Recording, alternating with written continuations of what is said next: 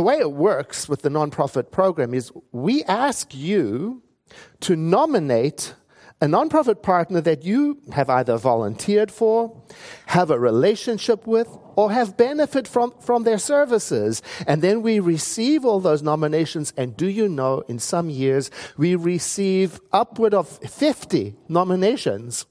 And then your giving intention team of volunteers sit down and they review every single one of those organizations to make sure that they are a nonprofit organization registered somewhere, and then they select from them 12 that are closely matched with our values and our vision of a world that works for everyone. Then throughout the year, we send each one of those 12 organizations a check to support their work in the world. So here are the list of 12 that we've selected for 2023. CASA's court-appointed special advocates, volunteers who establish stable relationships with foster children to make informed decisions to the court on their behalf. Days for Girls International, helping women and girls in developing countries around the world to shatter stigmas and limitations in their lives due to their menstrual cycles. Food for Thought Food Bank, providing healing nutrition and compassion to thousands of people living with serious medical conditions in Sonoma County. Forget Me Not Farm, helping at-risk children and youth break the cycle of abuse. And they do this through animal-assisted and horticultural therapeutic activities. Interfaith Shelter Network is providing homeless families and individuals, they provide them with rapid rehousing services that include tenant counseling and even financial assistance and psychotherapy and case management. Jewish Community Free Clinic that provides free health care, medication, and labs to anyone without charge. Nuestra Comunidad, dedicated to improving the health, safety, and well-being of the community through emergency services awareness, youth leadership program, and meetings that promote both mental and physical health. Petaluma People Services, hands-on, face-to-face support for children, adults, and seniors, and it includes counseling, job placement, gang-related support for prevention, daily hot meals, even rides to doctors. Project Quetzal, improving the lives of indigenous families in rural Guatemala through education, nutrition, and projects for economic development. Redwood Empire Food Bank, distributing food to partner organizations in Sonoma, Lake, Mendocino, Humboldt, and Del Norte counties for the benefit of everyone from seniors to children. Sonoma County Acts of Kindness, providing meals and other basic necessities to those in our community who do not have permanent roofs over their heads. Sonoma Family Meal, creating meals from locally sourced ingredients and rescued perishables for families and seniors who are experiencing food insecurity. So you may notice that many of these organizations are working in the realm of food security because that matches our value of compassion and love, as well as our vision of a world that works just a little bit better for everyone. And I wanted to read this list to you, even though you can find it on our website. I wanted to read it to you because this year we're doing something different on our giving intention form. When you complete your giving intention form online or in person on a piece of paper, when you tell us how much you estimate and you plan to contribute next year, 2023, to the center, you also get the opportunity to select one of these organizations, and when you do, that organization will receive an additional financial gift from us as a way of honoring and recognizing your commitment to supporting your center in 2023. It's our way of saying thank you for participating and then extending that commitment into generosity as well. So why do we have a giving intention season? Well, there are many reasons. One of them is to build a relationship between each of us and this thing called the Center for Spiritual Living Santa Rosa. You know, when people show up at the Center for Spiritual Living Santa Rosa, I guess they expect somebody to be here to deliver a message or to teach a class. They expect somebody to open the gates for the parking. They expect somebody to be watching out for the tarmac to make sure it's properly maintained and for the weeds to be pulled. They expect somebody, to turn on the lights and to run the cameras and set up the power presentations and all the things that can make our live stream be a live stream. We expect somebody to be watching out and paying the bills, keeping the electricity on, making things happen. And that somebody is you and me and every one of us in this room and online. It's us. And the relationship building part of it is, don't you know relationships have an element of loyalty and dependability built into it. So it's this statement: you can count on me to play my part, whatever it is, because that's unique. So during our giving intention season, we ask ourselves, and I'm inviting you to ask yourself, what can I be counted on for in 2023, especially when it comes to financial support? Hey, Center for Spiritual Living Santa Rosa, you can depend on me for, what is it? It's a very gentle process, really. It's easy, and there's no requirement that you participate. There's no minimum amount or maximum amount. You won't receive a bill.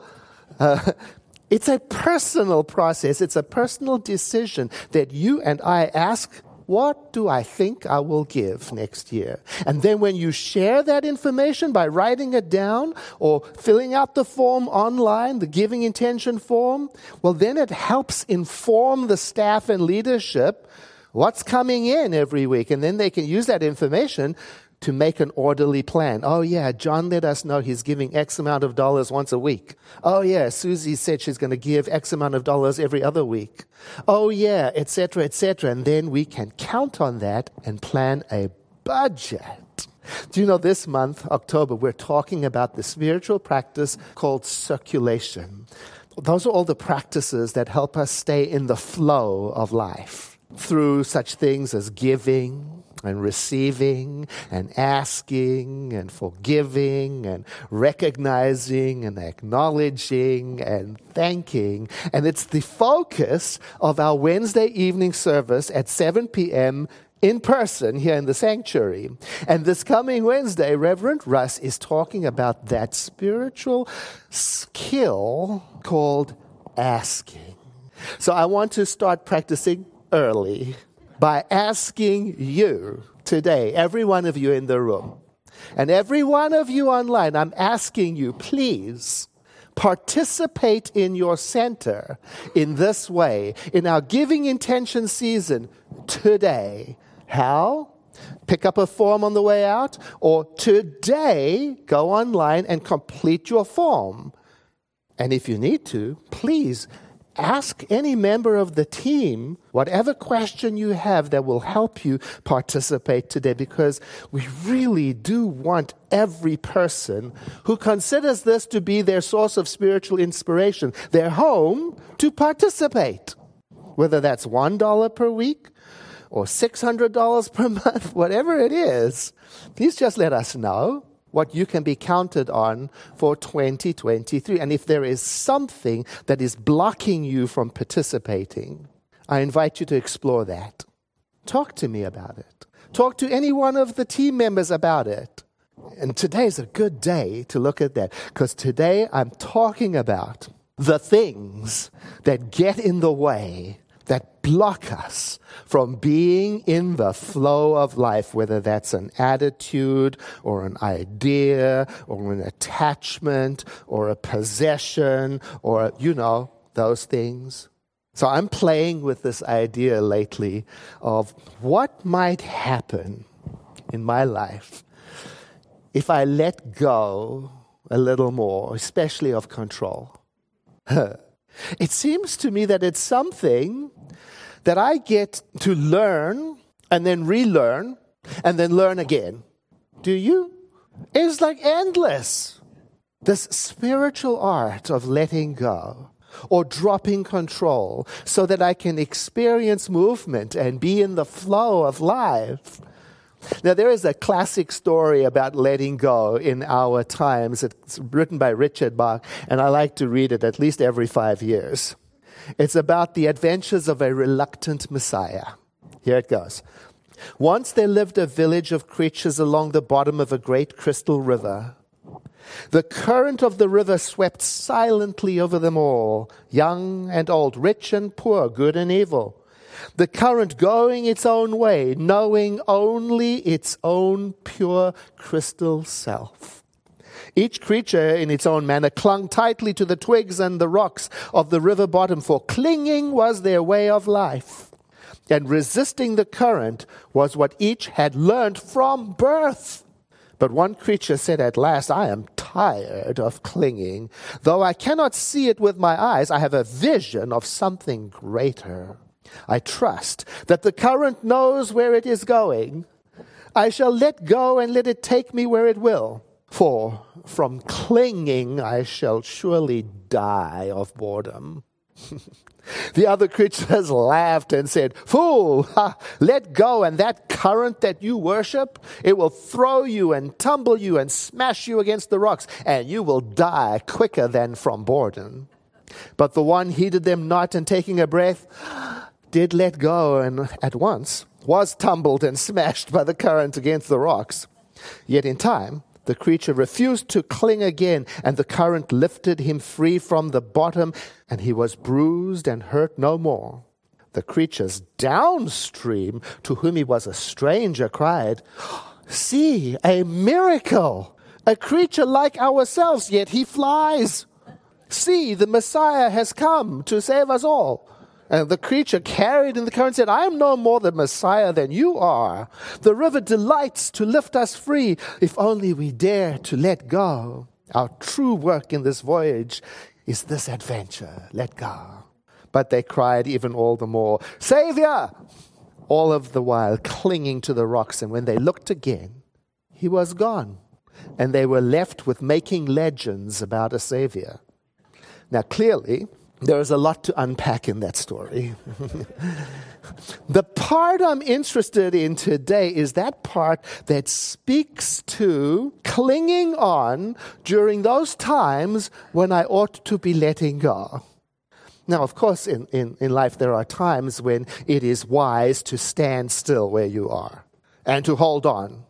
So I'm not talking about those times when it is spiritually sound and a good idea to retreat into stillness and not move. There are definitely times like that. I'm talking about those other times in my life when I'm stuck where I am and I can't get going.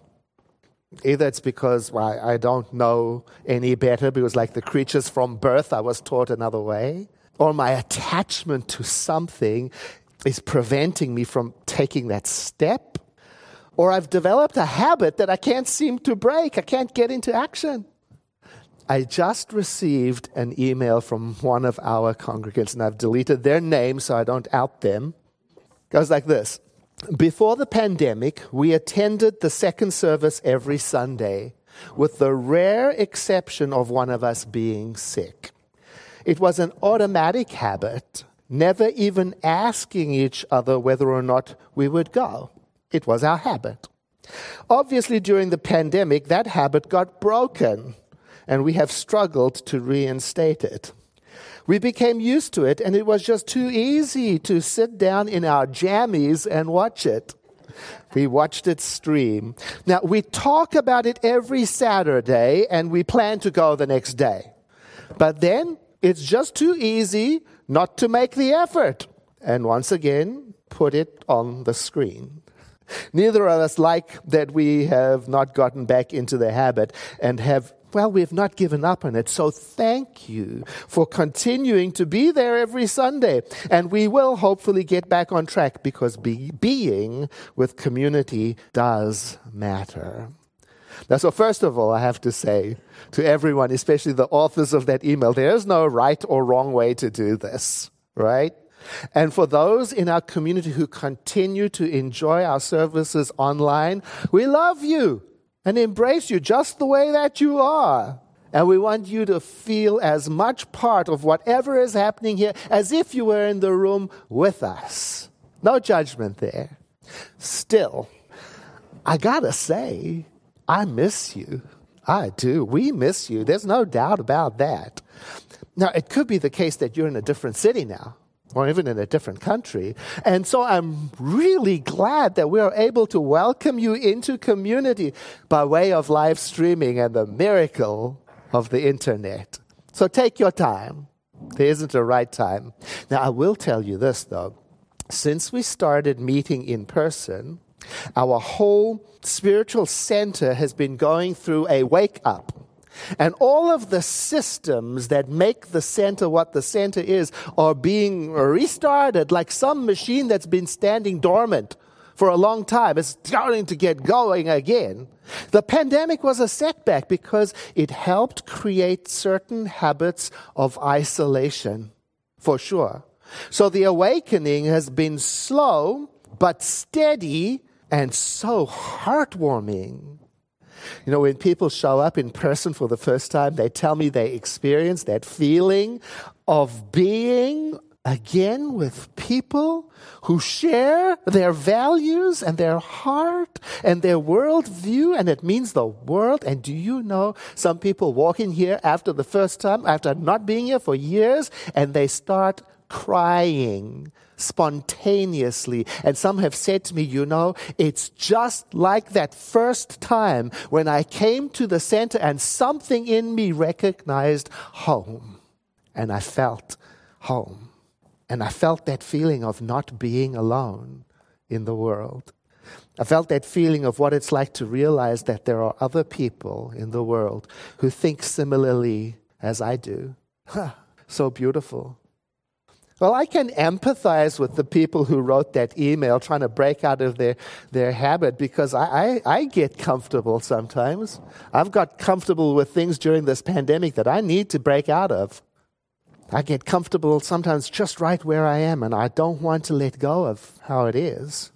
Do you know that holding on to things like that in my life seems to get in the way of me being in the flow of the greater yet to be? It's no judgment. I just noticed that. So I'm looking at that, letting go, holding things a little less tightly. I noticed that that can free up energy. The energy that was used to hold on, it can be freed up, well, to do absolutely anything else. Then my true authentic nature can come out. And then life, it seems, can bring me to or flow through me in the form of whatever that next thing is that it seems to always want for you and me. You know, in that story about the reluctant Messiah, it's a fun story, but in my opinion, it leaves out some of the complexity of life. It's promising that once we learn to let go, nothing will ever be challenging again. You know, after we let go, it'll be fine. The reality is, no. Sorry. We still experience loss and disappointment. We still get attached to things and peoples and outcomes and loves and cling on when we know we ought not to. And from time to time, we forget everything we've ever learned. And we become loyal again to clinging on. And that's where practice comes in.